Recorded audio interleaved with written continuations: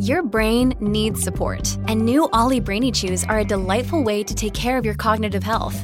Made with scientifically backed ingredients like Thai ginger, L-theanine, and caffeine, Brainy Chews support healthy brain function and help you find your focus, stay chill, or get energized. Be kind to your mind and get these nootropic chews at ollie.com. That's OLLY.com. These statements have not been evaluated by the Food and Drug Administration. This product is not intended to diagnose, treat, cure, or prevent any disease.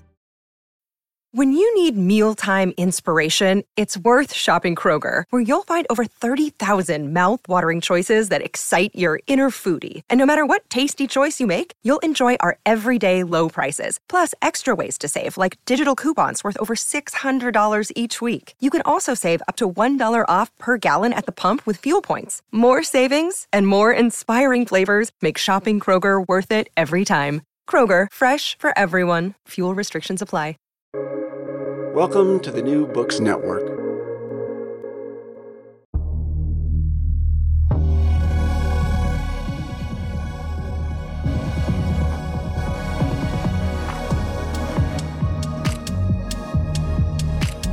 Think About It. Deep conversations with Uli Baer on big ideas and great books. Welcome to Think About It. I am thrilled to have two guests today for an episode about Virginia Woolf's Three Guineas. And before I introduce my guests, I just want to remind listeners that you can find the podcast wherever you find podcasts and also on the New Books Network, on Spotify, etc. It's free, and this is probably the fourth episode we have on Virginia Woolf. And one of my guests, Anne Fernald, was a guest and spoke about Mrs. Dalloway a few months ago. So if you want to look at that episode, please, you can look that up. And my other guest today is Raj Saikumar, who is at NYU. I'll introduce Anne first. So Anne is professor of English and Gender and Sexuality at Fordham University. She's also the editor of the Cambridge edition of Mrs. Dalloway and the Norton Critical edition of Mrs. Dalloway, which are two separate books. The one is available to all of you. The other one is available to all of you in libraries because it's a scholarly edition, the Cambridge one. The Norton is a reader's edition. And Anne is also the author of Virginia Woolf, Feminism and the Reader, and the editor of the Norton Reader. So our last conversation was about Mrs. Dalloway, and today it's about Three Guineas. And I'm really excited to have Anne here also because I think, and maybe you'll talk about it, you're also teaching a course on literature and war. And since this is the topic of this book by Virginia Woolf from 1938, how can we end or prevent war? That maybe is something to bring up, how you talk to your students about that today. Today is, by the way, 2022, I believe. Correct? Yes. And we are recording this in late November of 2022. And the other guest is Raj Saikumar, who is a PhD candidate in the English department at New York University and writing a dissertation. And one of the authors in the dissertation is Woolf. The other authors, as I understand, are Zora Neale Hurston, Simone Weil, Gandhi, and Du Bois. And so Woolf is kind of set up there in a context of sort of modernist or kind of really critical literary writers who think about also the role of violence in culture. So you'll talk to us about that. And Raj also is trained, in addition to literature, also has a degree in law, so that may become important. I really feel like there's a Woolf moment, but maybe that's just in my own life. So I've been spending the last week reading this short, deceptively short little book, 3 essays called Three Guineas, where Woolf responds to the request to donate money to stop the war. And maybe, Anne, can you start us out by just saying, this is 1938, this is late in Virginia Woolf's life, but this is in the middle of where Europe is hurling into catastrophe. So she's responding to something maybe real, maybe fictitious. And why does she sit down to write this set of essays? Well, it's a complicated origin story, and it's a complicated book because it looks like a letter, but it's heavily footnoted. It seems like it's meant to have the impact of a short pamphlet that's an intervention, like an op-ed, like an urgent thing, but it's 144 pages long, so there's nothing urgent about that. That's a couple afternoons of reading. Woolf was a pacifist. She had lost many friends in World War I, and of course, as you probably know, and as we talked about last time, in Mrs. Dalloway, she tried to write a novel that addressed the damaging effects of war. That was a consistent interest for her whole life. But in the late 30s, after the Spanish Civil War, her nephew Julian Bell had been killed as a volunteer ambulance driver in Spain, thinking he was going to go off and be a Byronic hero. Woolf really felt very strongly the folly of that and the misfortune of that. And I think she was really inspired to write a counter-narrative to those people who would think that the way to fight for the side of good, to fight for Republicans, to fight against fascism, is to volunteer to take up arms, right? She really hated that idea and really saw how seductive it was, particularly for young men. And so that's one crucial proximate inspiration for this book. And then it's also true that her ex-lover and friend Vita Sackville-West's son, Ben Nicholson, had written a letter to her saying, Bloomsbury did nothing to prevent war. You're idle people. All you do is talk about civilization. It's stupid. You don't count. You don't understand what our generation understands. So he was of Julian Bell's generation, and he really was trying to force her to articulate what does it mean to be an advocate against war, on behalf of peace, against violence, against the kind of hierarchies that encourage competitive violence. And that's, I think, a lot of what she's trying to work out in Three Guineas. Mm-hmm. Mm-hmm. So she's moved to do this as a generational response. She's writing. Who do you think she's writing to? It's not a pamphlet, but it's supposed to be an intervention. Well, it's interesting. I mentioned two young men, and the articulated audience is an older man, right? She says, when you write a letter, you always picture the recipient. She's writing kind of generically, right? There's no real letter that initiates Three Guineas, but you can imagine it's a response to a type of fundraising letter that Virginia and Leonard Woolf would have received all the time, that we all get all the time, right? Urgent, donate now, support the people of Ukraine, support the people of Syria, help prevent war, your PBS station needs you, whatever it is, right? These demands. And she describes this older man, a kind person, someone who's could retire but hasn't yet retired and is still trying to make things work. And she begins on the very first page by expressing her astonishment. This may be the first time any such letter has ever been written. An established man is asking a woman how to prevent war. Wow. Mm-hmm. And she just keeps coming back to, instead of accepting that as her due, as a famous novelist, as an intellectual, as a prominent feminist, she keeps saying, do you realize how weird that is? No one asks women for advice.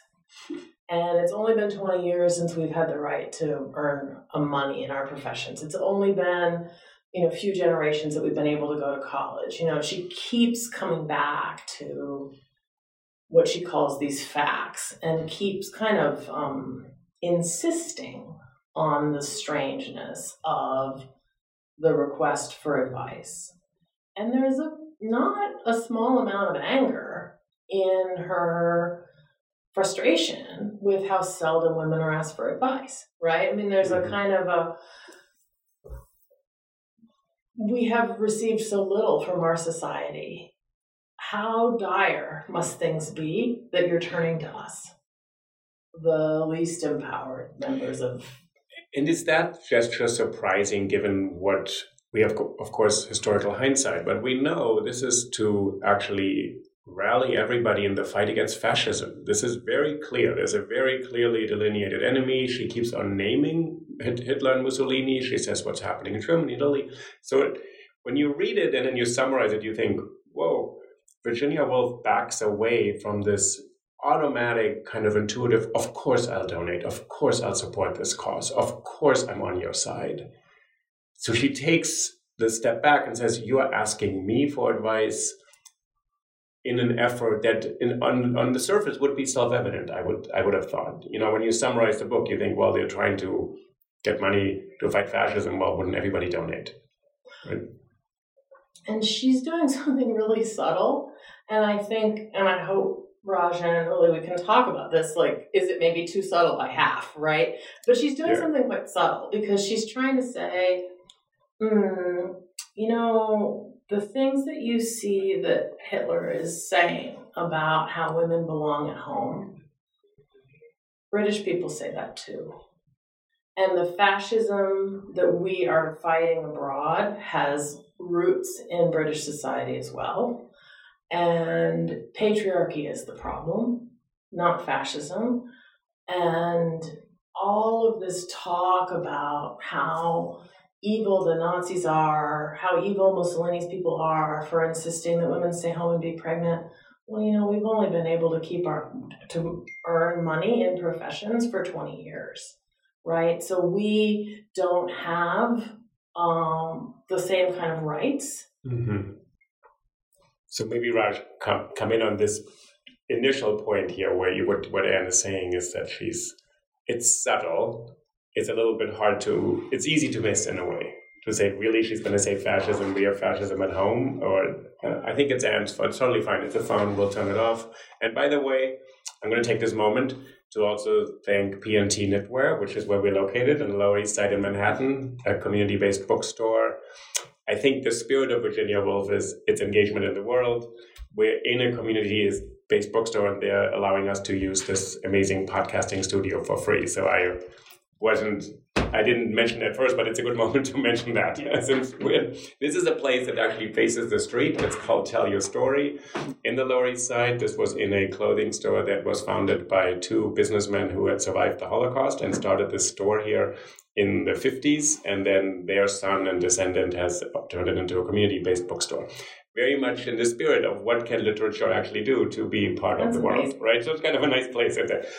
But maybe, Raj, you come in on this kind of who is she addressing and what motivated her. Yeah, I think let me start with the point I agree, which is that there's something very sort of perplexing about this text, right? And just to set up the problem again, it's written in an epistolary form. There's a lot of exchange of letters, and a barrister, she gets a letter from a barrister representing a peace society who asks her, how, I quote, how in your opinion are we to prevent war, right? And what he's expecting is some support in terms of membership in a peace society.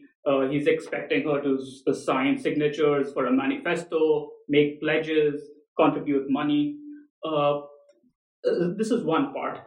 There's two more. She's also received a letter requesting money to rebuild a college for women, and another letter requesting from a treasury of a treasury of a society that helps women in professional development, and requesting for money. So what she does then is sets aside the barrister's letter calling for peace, and this is the late 1930s. The threat of war is imminent. She sets it aside and first talks about giving money to for professional development for women and women's education institutions, and then starts talking about war, and then says, well, let me give you a guinea, but it's not really the most important thing. Now, this is really perplexing in the late 1930s. And let me say something about the reviews and receptions at that point, which shows how sort of oblique this is, right? It doesn't directly get at it, and yet it does.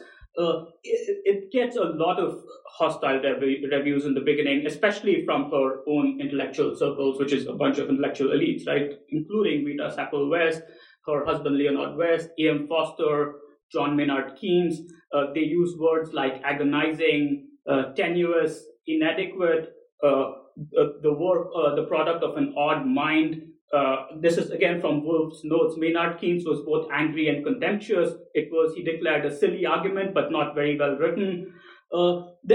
Everyone's baffled. Leonard Woolf is, E.M. Foster is like, so it basically gets very hostile reviews, and initially for a moment you can see why, right? There's war is imminent, and the question is, how do you prevent war?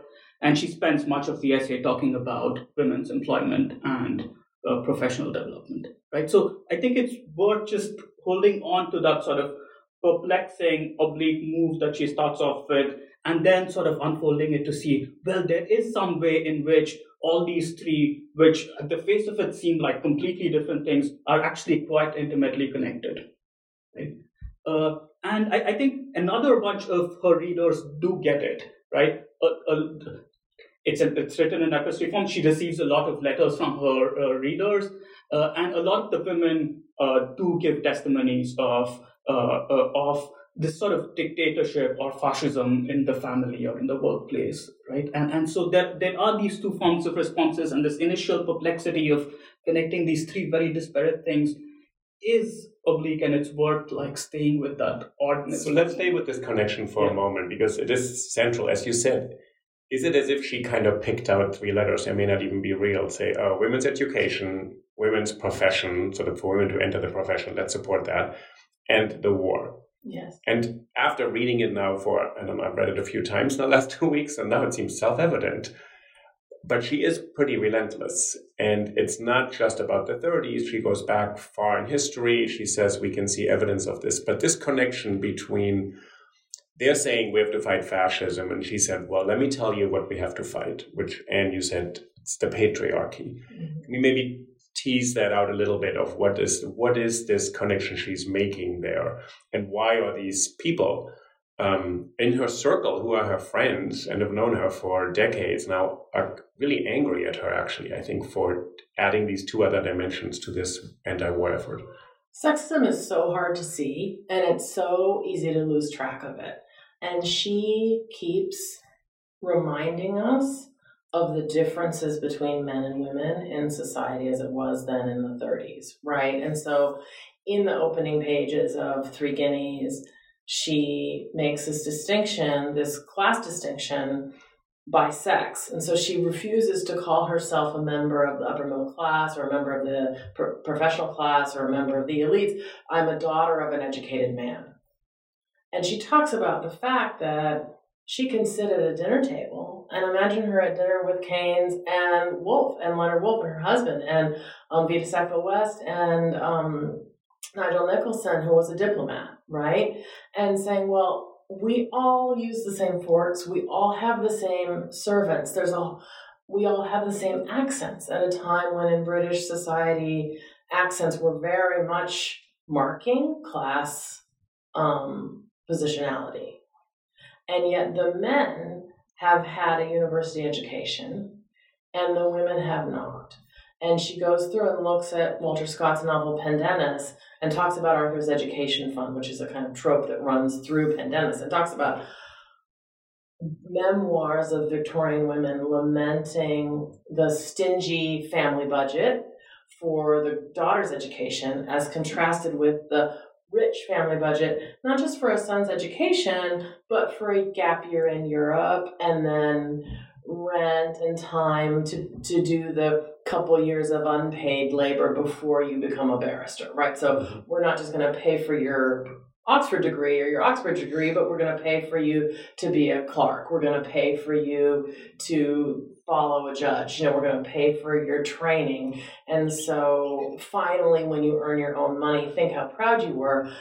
But our parents never gave us that.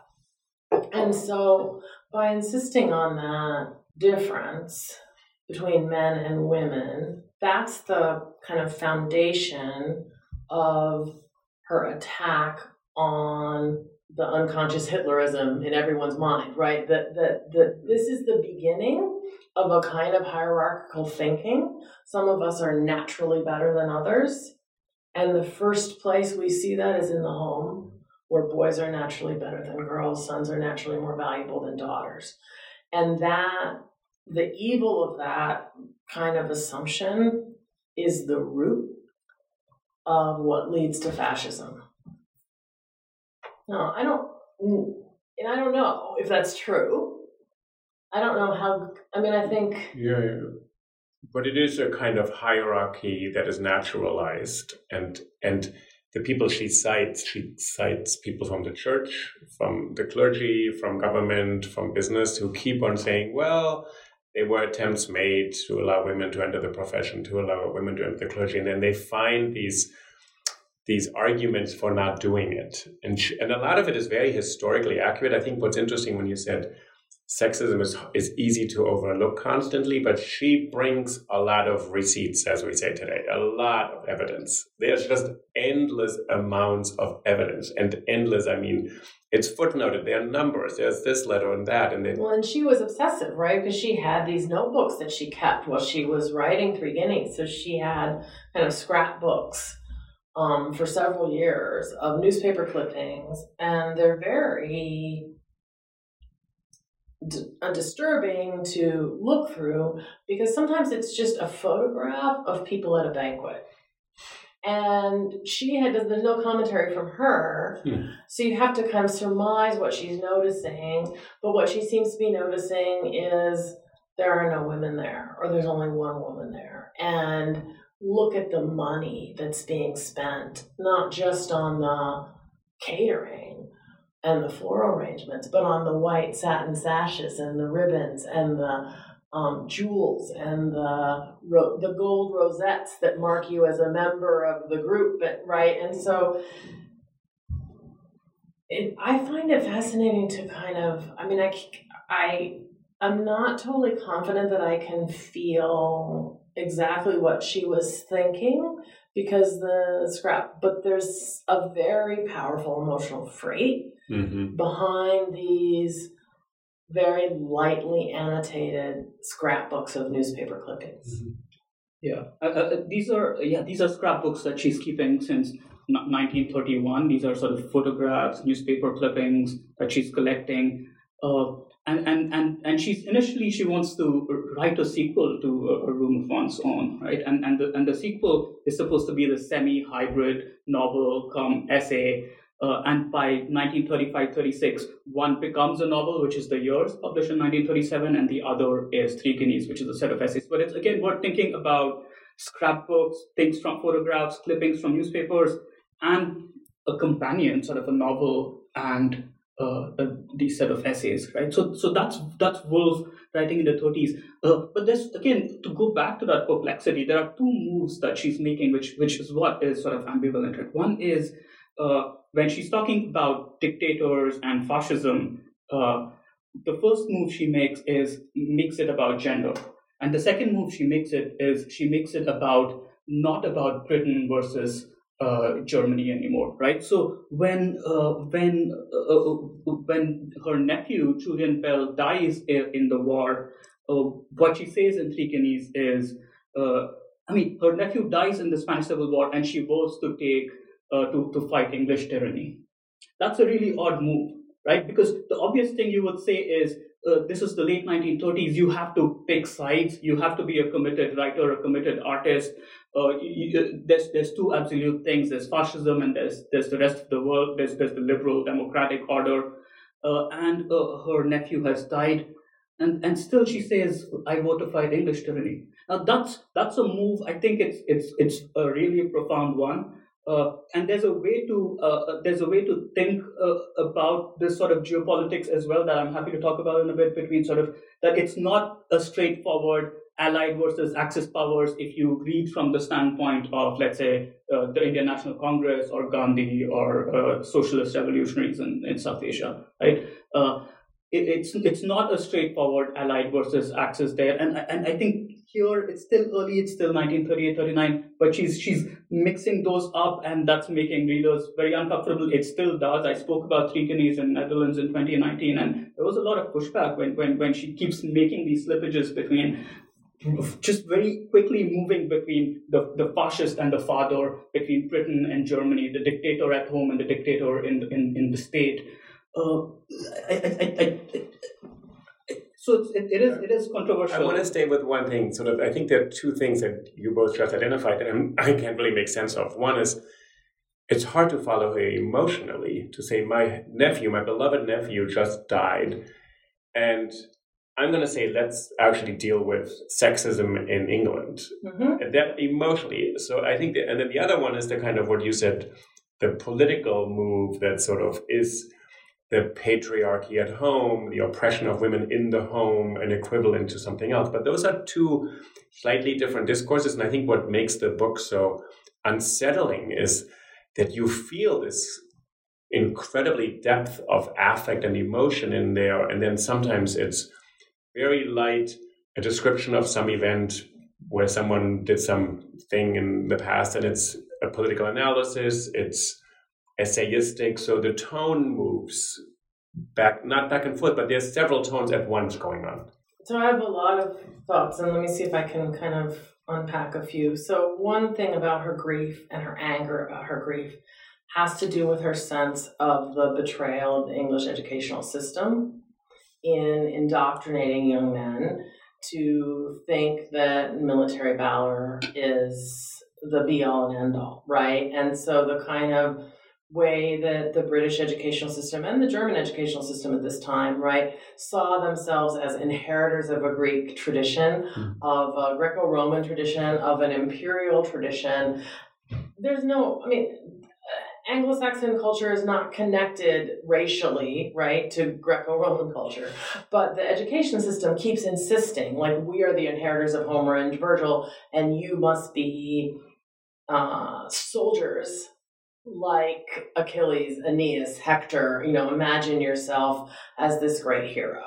And Woolf sees in the death of Byron, in the death of Septimus Smith, the fictional character in Mrs. Dalloway, in the death of her nephew who adored Byron, a product of an adulation of, in the death of Jacob, the title character of Jacob's Room, right? 22 novel, yeah. Which, can you just give us a one sentence on Jacob's Room? Jacob's Room is a novel that opens with a mother calling Jacob, Jacob to a little boy named Jacob Flanders, and in his surname, you hear his fate, right? And so it looks like it's going to be a Bildungsroman. It takes a little boy from son of a single mother through Cambridge into the professions on a trip to Greece, and then the war breaks out and he's killed. And you never feel like you get to know the character of Jacob. The whole novel, you feel like you're just about to get to know this young man, and the novel ends and he's dead. And you're really meant to feel the grief of the potential of promise of this person. But I think she's also, I don't want to talk too much about Jacob's Room, but I think she's embedding in that some skepticism. I don't think Jacob is all that great. I think she's made pretty clear that Jacob is a rather ordinary guy, but everyone around him has been trained to see, oh, he's young, he's handsome, he's going to college, he likes Greek literature, he must be amazing. And she's really skeptical about that. And so there's a profound skepticism of how our love of literature is deployed to create a kind of unthinking patriotism that causes people who are, young people, all people like purpose. Right? But the one purpose Woolf doesn't want people to choose is a martial purpose, right? A military purpose, a violent purpose. So if you keep saying, like, it's great that you're reading the Odyssey and the lesson you should take from it is it's great to fight the Trojan War. I don't think that's the point of Homer, but, you can teach it that way and really deceive people. It's an amazing critique of education. There's a line, something like, students are not taught to criticize force, but to use force.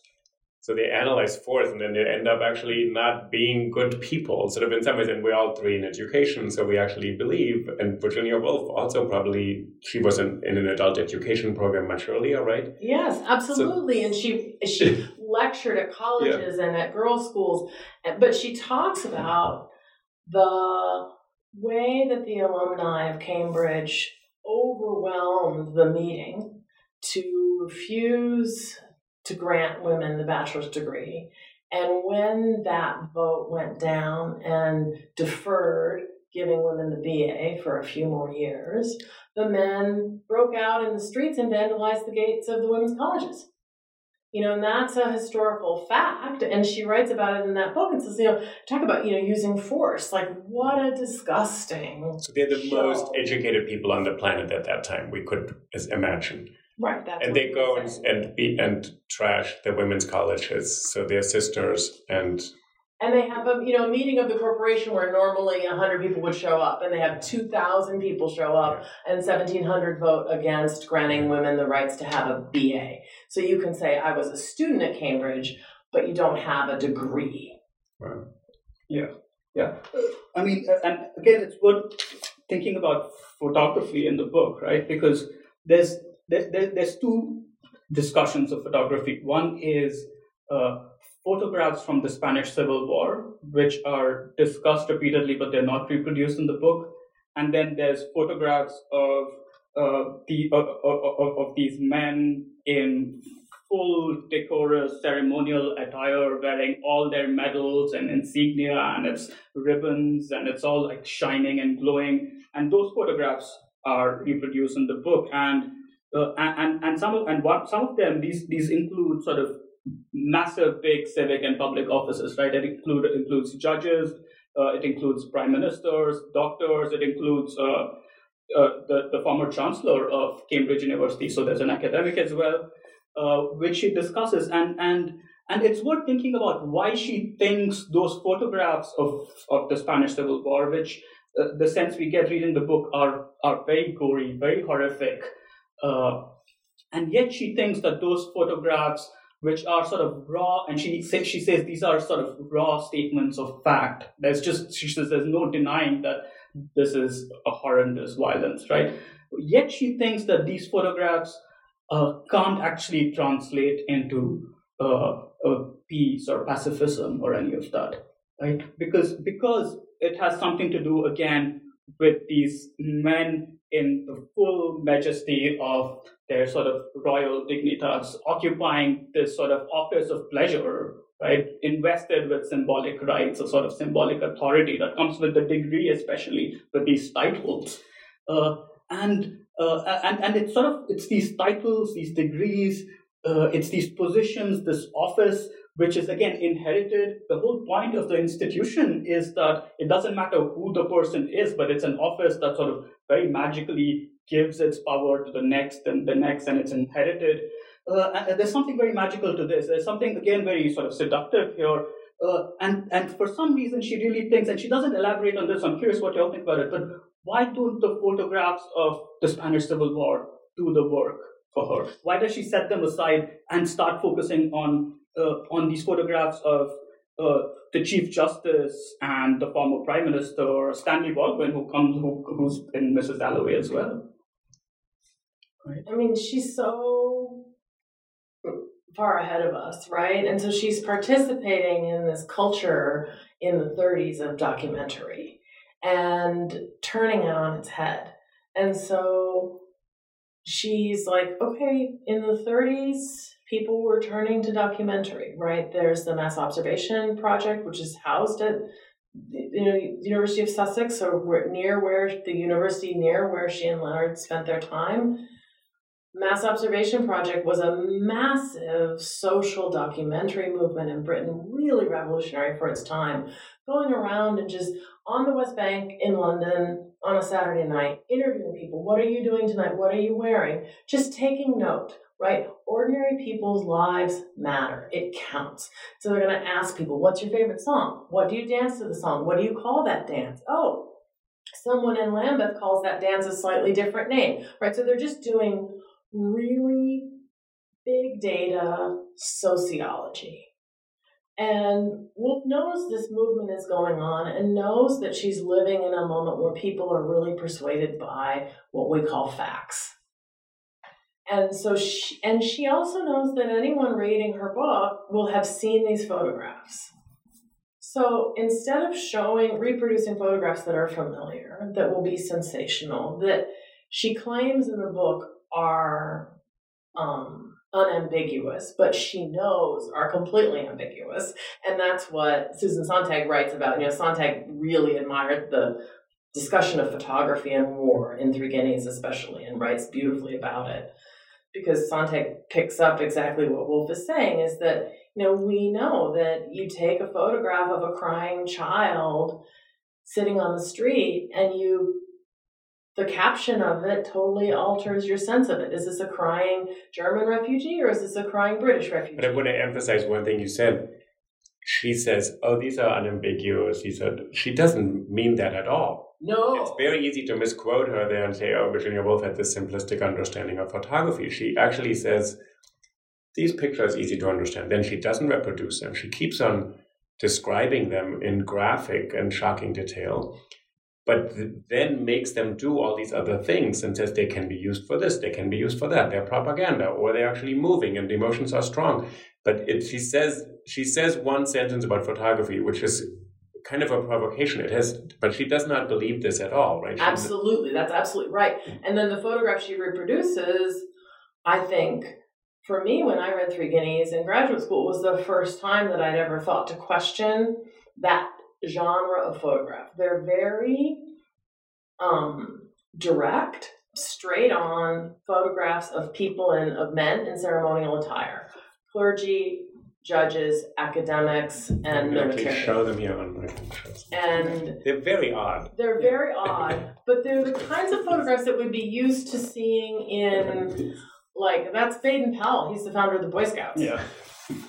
And they're the kind of photograph that we're used to seeing just unironically shared as like, oh, look, the horse guards, the trumpeters of the horse guards were playing their bugles. Yeah. And she wants you to see, boy, that is a weird outfit. That is very strange. And what you were talking about, Raj, before about the magic. Yeah. Right? She really wants you to say, this magic is created by clothing. Yeah. And let me tell you something women know about clothing, and this is silly. Yeah. But it's silly. It's also hard-hitting, and you can almost sense people reading this who are getting more and more upset because they see themselves actually in those pictures more than anything else. Because all the men reading it participate in this kind of dressing for your profession and all that, and you can almost feel the recipient thinking, this is no longer funny. This is no longer just, oh, come on, you're overdressing and you're overdoing it a bit with, the ribbons and all this. It's not, there's nothing nice about it.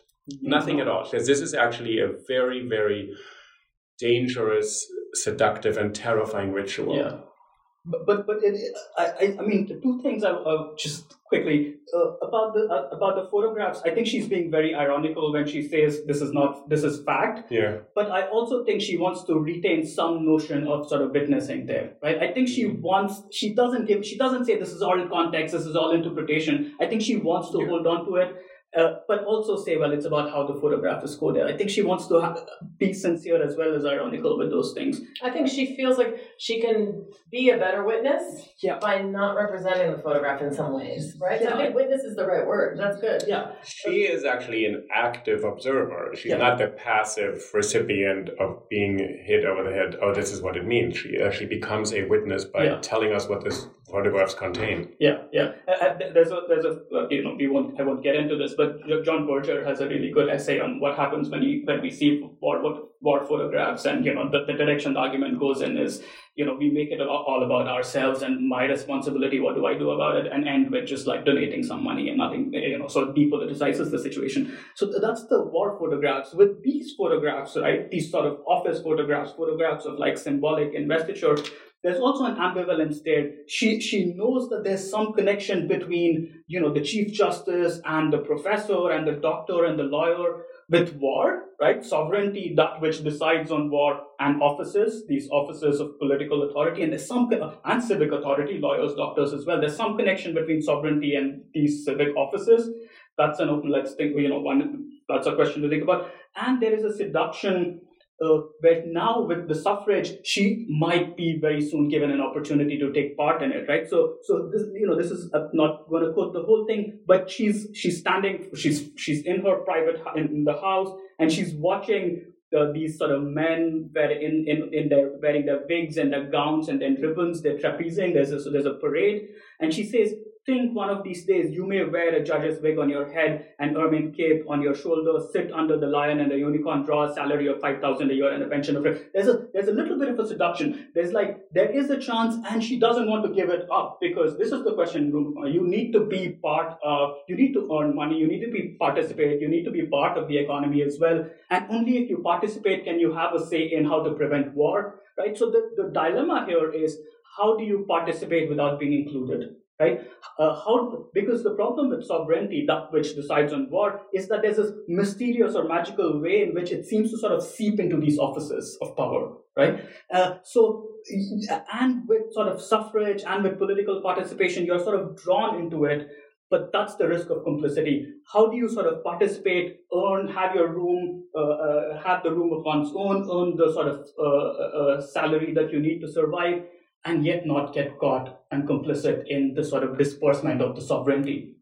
So that's how she gets this idea, this kind of paradoxical idea of the outsider society, right? So what would it mean to have a group of outsiders, right? To have an outsider society. But what really was striking me this time is in the very first chapter where she talks about burn down. I'm going to give you your guinea for the college. Burn it down. Let's start a completely new college with a completely new curriculum that is modern, that's responsive to student needs, that's interdisciplinary, that rejects tradition. I mean, some of what she's describing, I think, we have done in universities now. I mean, I think the kind of stepwise, chronological, rigid notion of what a major is no longer part of most university curriculums in the United States in 2022.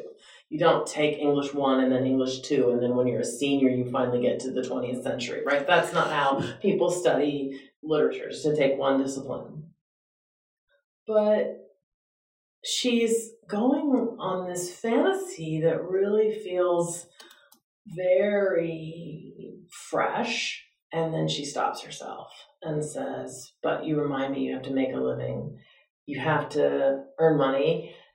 No one's going to listen to you if you don't have a BA. We need to do the bureaucracy to get the BA. So she keeps talking herself, and that's part of the power of the book, is this iterative. You know, in each chapter, she talks herself into this peroration of enthusiasm for something really revolutionary, and then she imagines her interlocutor's objection and says, we can't do it. Is the question she's working out there what you just said, or both of you said, can you change a system that produces war and trains all these young men to be enthusiastic about it, and trains all the women to be ready to mourn and bandage and become nurses and all that and donate money?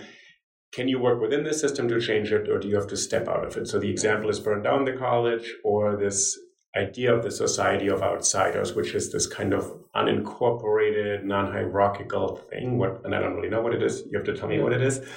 But is this a way to think about her book as having opened a question? And what you said, and she actually works it out sometimes over pages. She says, this is amazing, and yet who can live like this? Because you need to live in society. And you said you're not just, you don't need money, but you also, there's other things. There's vanity and there's recognition, and you want to be with other people, and you're social, and all these other things, which she doesn't dismiss ever as minor or secondary. But is this a way to think about the text as she's working out? Could there be a separatist politics? Well, and Raj mentioned earlier the letters that readers wrote to her that were appreciative, and some of them said, I want to join the Outsider Society. Like, I feel so connected to this idea. Can I send you some money to join the club? And of course, that's not the point at all. It's all a thought experiment, which is partly part of the frustration of the book. But there's something again specific about the late 30s here, right? The imminence of the war that is to come is that it's a total war, right? And the point about total war is all differences between the combatant and the civilian are blurry, right? So there's no way of being outside of war. And war, the point about total war is it's anthropophagic. It eats you up, right? It eats up everything. In fact, I don't have it here, but there's a way I've written quote about how it's a moment where everybody is suddenly drawn into the center of the problem, right? And there's a little bit of that style in Three Guineas as well. The style of the work is everything repeats in threes, right? There's Three Guineas, there's that violence repeats itself, that the story of Antigone and Creon repeats itself. Everything is happening again and again. It's like waves of violence that keep sort of washing. And there's a sort of circularity to the way the text is written as well, and everything sort of comes and goes. So there's really a problem of violence as a vicious circle, violence as pattern. You get sort of engulfed in it, and how do you think or start imagining an exit from it, right? And I think there's a couple of ways in which she sort of thinks about how to think about contracting out or autonomy here. There's one Society of Outsiders is one. There's another example where, because the point about Society of Outsiders is that it's still a society, right? It's still a cooperative sort of group apparatus. And I don't know if, and there's a way in which she's thinking about society or autonomy as all examples of, let's say, publishing and modernism as well, right? There's a way in which you can actually get together and then create these sort of circles of exit. It's all very sort of, she's just trying to think, and she's not fully worked out, but do you think this step outside, which she sometimes says, burn the college down, no, I'm not going to give money. Is this, I'm going to push the text a little bit. Is it politically viable, or is it a useful goal? And I think and you probably taught this text, and it's in 2022. Right. And we are constantly actually pulled into either what Raj said, we're all in this. We all have to mobilize. You're already part of the effort. You have no position, neutrality is an illusion. That's actually very seductive, so I'm engaged and all that. But it's also very dangerous, because that means you have now been subsumed under the logic of we're all fighting in this. Or is she saying you've fallen prey to this logic, which means that everybody is in a war in certain situations? You know what I mean? Like, can she pull, is this outsider position, maybe it's not realizable, but is it something useful? I think what's most useful for me is when she talks about the four great teachers of the daughters of educated men. Yeah. And so she says, those of us who grew up proximate to privilege, but had our fathers and our mothers deny it to us because we were girls, learned a lot. We learned four things, and she calls them poverty, chastity, derision, and freedom from unreal loyalties. So by poverty, she doesn't mean actual poverty. She means the poverty of a family that budgets for university for a son and not for a daughter. So that's a very specific kind of poverty, that I know that I'm not valued and I have to make do with an unfair portion of the family pot. By chastity, she means she's very, very furious at the argument that some men make about the value of women's value is their persuasion, right? And she says that's prostitution. And we're taught to be chaste. And I'm not going to just be chaste sexually. I'm going to be chaste intellectually. Like, I'm not going to spend my time wheedling and needling and trying to figure out a clever or cute way to get you to prevent war. I'm not doing that anymore. I'm not prostituting my intellect. My intellect is mine, and I'm going to use it with tremendous integrity, right? And then derision is just the mockery of brothers and fathers and people who don't think that your interest in entomology or medicine or literature is silly, right? The freedom from unreal loyalties is really, really powerful. And that's one I think that persists today in lots of spaces. So I was just looking before I got on the subway to see you. I was on Twitter, and the sociologist Tressie McMillan Cottom, who's a sociologist of higher education, among other things, Black sociologist, one of her most common sayings is the institution cannot love you. Well, that's freedom from unreal loyalties, right? I mean, what Woolf says is, as daughters of educated men, we understand that the love we bear for England, England doesn't bear for us. The love we bear for Oxford doesn't bear for us.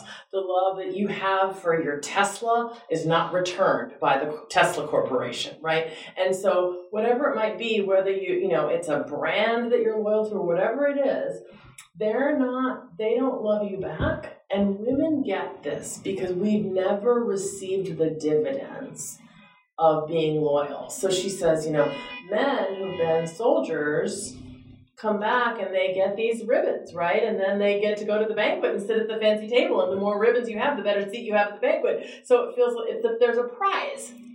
No prizes for the women. So the women are like, oh yeah, that so-called prize is a Grosgrain ribbon that you get to wear once a year at a party. That's silly. Unreal loyalty. So you think that's a kind of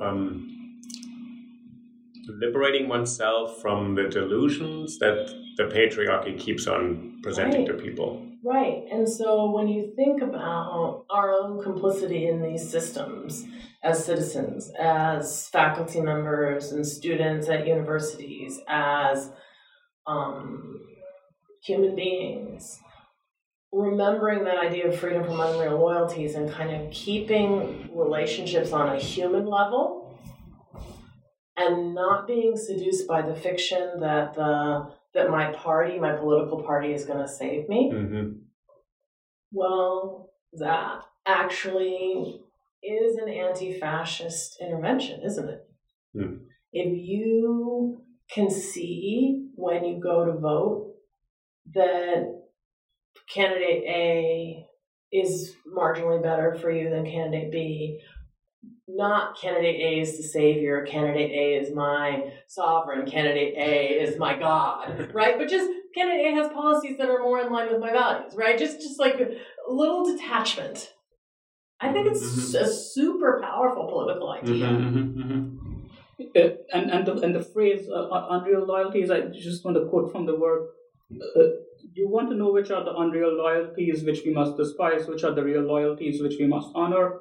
Consider Antigone's distinctions between the laws and the law. Right? So consider Antigone's distinction between the laws and the law with a capital. Yeah. So the law is the absolute law. It's a moral law that she thinks is higher than all the laws of the country, of the nation, of the courts. They're not courts, but the kind of customs. Yeah. And what's the distinction she makes there? So, I think she wants to distinguish between Creon, who's the tyrant, and loyalties that are, she's not. This is not the religious reading of this is not the religious Antigone that she has in mind, right? This is, I think, loyalties that that are more authentic, that sort of come from you. In some sense, she's a radical sort of individualist. There's a strong, there's a lot of discussion in the book about wanting things, desiring things.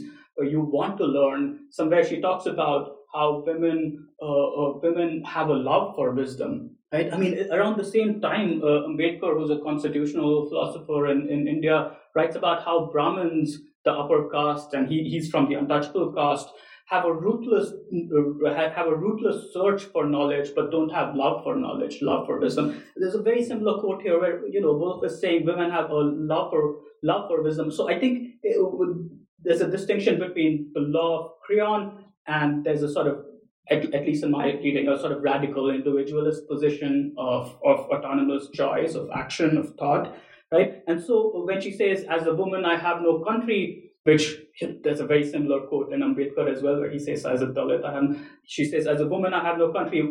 The other side is Creon, who says, our country is our life, right? And so I think there is that distinction between, what are, so you need to have, then the tradition you would then put her in is Sophocles' Antigone, is Socrates from Crito, is of course Turo, Gandhi, especially this towards the end of Trigenes. That would be a sort of genealogical intellectual history you would place her in. And how I'm making sense of what you're both saying, it's not a kind of sort of soft, nice position. And it's kind of important what you said at the beginning. She is really vilified by her friends. This is not a nice text. So she doesn't say, make yourself free from these kind of loyalties and therefore find genuine connection to other people. That is not Virginia Woolf. She says it is uncompromising, and it doesn't mean you're just going to get along with people you love thing. So it's not a kind of simplistic appeal to a more humane way of being, right? And she's an incredibly social person, and this was personally deeply painful for her, the rejection of the Bloomsbury Group. She did not enter into this lightly. I mean, I think it took her by surprise, the reaction of her husband and her friends. It was deeply painful to her, and she thought about how the pain of thinking against the current, as she called it. Yeah. And she wrote about, in the early 40s, she wrote about how thinking was her fighting. And so the way that she was going to fight fascism was by continuing to puzzle out how you fight fascism with integrity according to the values that she held, right? And so if I was a pacifist during World War I, why am I no longer a pacifist during World War II? Well, the arguments that are being presented to me is that fascists demand that women stay home and bear babies and are loyal to the fatherland. I've heard that in England too. I'm not persuaded, right? I mean, she knew Hitler and Mussolini were significantly more evil than, the Prime Minister of England. But she also saw something that was very uncomfortable to admit in the late 30s. Yeah. No, it's kind of devastating in a way that she has to take this step. Devastating and also kind of awe-inspiring that she took it. Because no one forced her to keep these scrapbooks and write this, and it would have been the easier option maybe to just join in the war effort. Absolutely, right? I mean, and I think it's important, the political activities that she describes the barrister as asking her to participate in are political activities that she participated in her whole life. Signing letters. I mean, during the general strike in 1926, she bicycled around London and sought the signatures of famous writers in support of the striking miners. She attended political meetings. She supported her husband when he ran for parliament. She wrote occasional pieces on behalf of working women and the Working Women's Cooperative Guild. I mean, she was a novelist primarily, but she was a politically active novelist. When she says, you're going to ask me to give money, go to a meeting, and sign a petition, those are things she did. Yeah. Anything you want to add? I'm just thinking. I know we're going to come to an end, but this is a lot. And actually, in some ways, that you said she's. If I get you right, Anne, she's taking this risk. And there's something in it. She can't help herself. She has to write this, right? So she doesn't actually compromise herself and say, I'm going to protect my own relationships. That's what I wanted to get at maybe when you said, you devote yourself to your real relationships. And she's actually, in a kind of Carol Gilligan way, she's risking her relationships because she's true to what she believes and to her friends. And one interesting thing that I'm thinking about that I don't have the answer to is that it was common among Auden and his friends to say, I knew right away that Hitler was bad because I had gone to a British public school. And those teachers are fascists, they're Nazis, and it's a really facile equation, right? I mean, it's kind of dumb, baby political theory. I was bullied in public school. I understand Hitler's a bully. I think he's terrible. That was common. I mean, Auden says it, Isherwood says it, Spender says it. Those young men were praised for their perspicacity when they said those things. Woolf says it with receipts, as you said, and talks about it in terms of gender, and she is rejected. Wow. Yeah, and I think towards the end of the book, there's also this entire idea of rejecting all badges, orders, degrees, honors. She says, don't bind. And she uses this language of duty, which, initially when I came to Woolf, I didn't expect to see so much of that word thrown around, right? It's just not what but towards the end, it's full of your duty to do this, your duty to do that. it's just not what I expect from modernists of the early 20th. No, it seems super old-fashioned Victorian, like duty, like Kipling. I see this in Gandhi a lot, right? When he's a very 19th, and you have a duty to not bind yourself to oaths and ceremonies. You have a duty to refuse to make ammunitions or nurse the wounded. And then she says, but you must maintain an attitude of complete indifference. Right? Indifference also becomes a keyword that comes up a few times where she says it's about it's also about in some ways in some sense refusing to take sides. Again, we might evaluate it in whatever way we think it should be, but there is a certain aesthetics of suddenly a sense of flatness, of neutrality, of rejecting this sort of ornamental sort of honor that comes with recognition, and instead there's a sort of minimal flatness to it, and which also I see as a kind of move towards sort of thought and thinking, which is really in Hannah Arendt's hindsight what was lacking in the sort of crowd and mob and thinking is what was lost, this evaluation, judgment, and thought. And Woolf is really sort of calling for that, and I have a really nice Roland Barthes quote here on this sort of neutrality, and he says, I propose that the desire for the neutral is a desire for first suspension of orders, laws, summons, arrogances, terrorisms, puttings on notice, the will to possess, then by way of deepening, refusal of pure discourse of opposition, suspension of narcissism, no longer be afraid of images, to dissolve oneself in one's own image.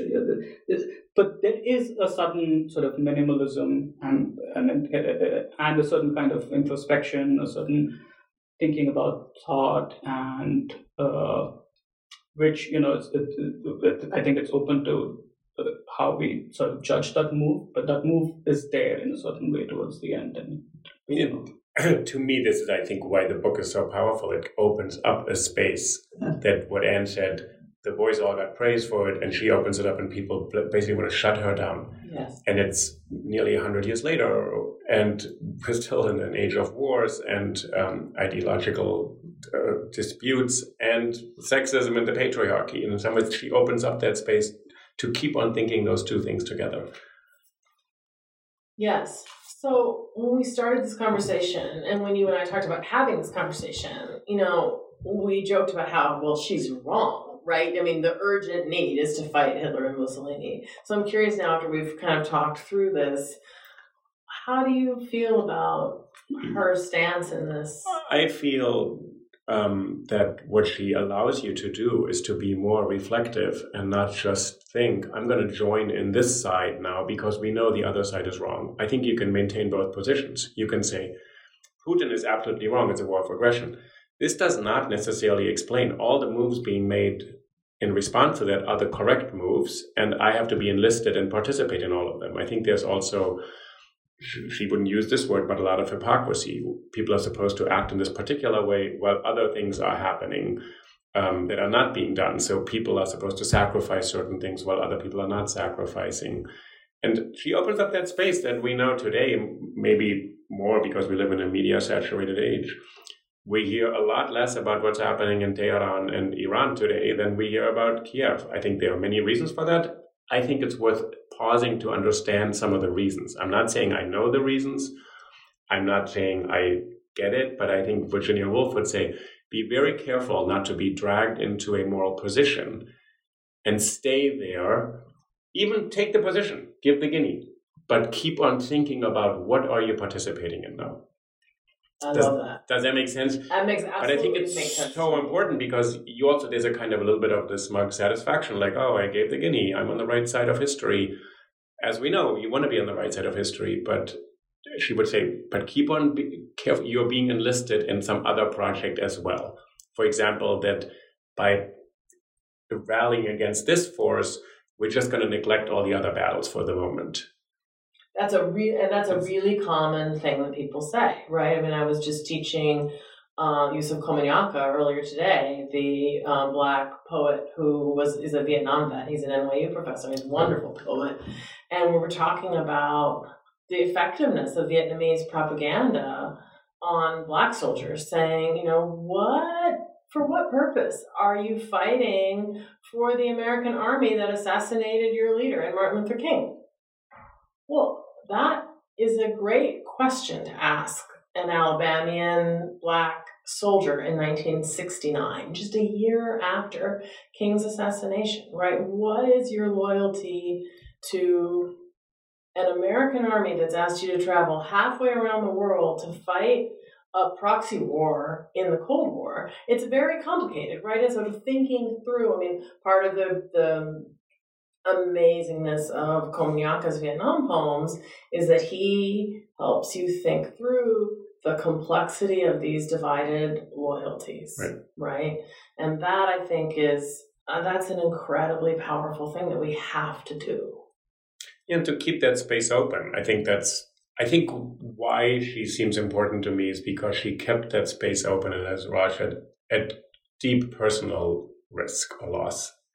She was really hurt by the response. And I think that's important to remember. It's not she said, let's keep the space open because I'm a fancy, privileged novelist and I can talk about these things. She said, I'm taking a real risk. And most people wouldn't take that risk, actually, and say, I'm going to just put myself out there and effectively actually, change my reputation, my social life, my friends, my personal relationship, all of that. Even how she's considered an English writer or not. I mean, she's essentially, to a lot of people, not really English at this moment. So I think that's actually important to retain, that she takes a risk on our behalf. Yes. So I'm going to bring this to a close, and I wonder if I can invite you again to talk about A Room of One's Own, since we referred to that text. So I want to thank my guests again. So Anne Fernald, as I said, is professor at Fordham University, the editor of 2 editions of Mrs. Dalloway, a book on Virginia Woolf, Feminism and the Reader. And Raj Saikumar is a PhD candidate in the English department at New York University. We are at PNT Knitwear. It is a store and podcasting studio on the Lower East Side in Manhattan in New York City in November 2022. Natasha Roy is here with us, who is an undergraduate at NYU with whom I've had many conversations about Virginia Woolf, who's actually helping with this project. And I hope you liked this podcast conversation. And as I said, I hope to bring Anne and Raj back for a conversation about A Room of One's Own. So thank you for coming. Anytime. Thank you. So this was really fun. Thank you.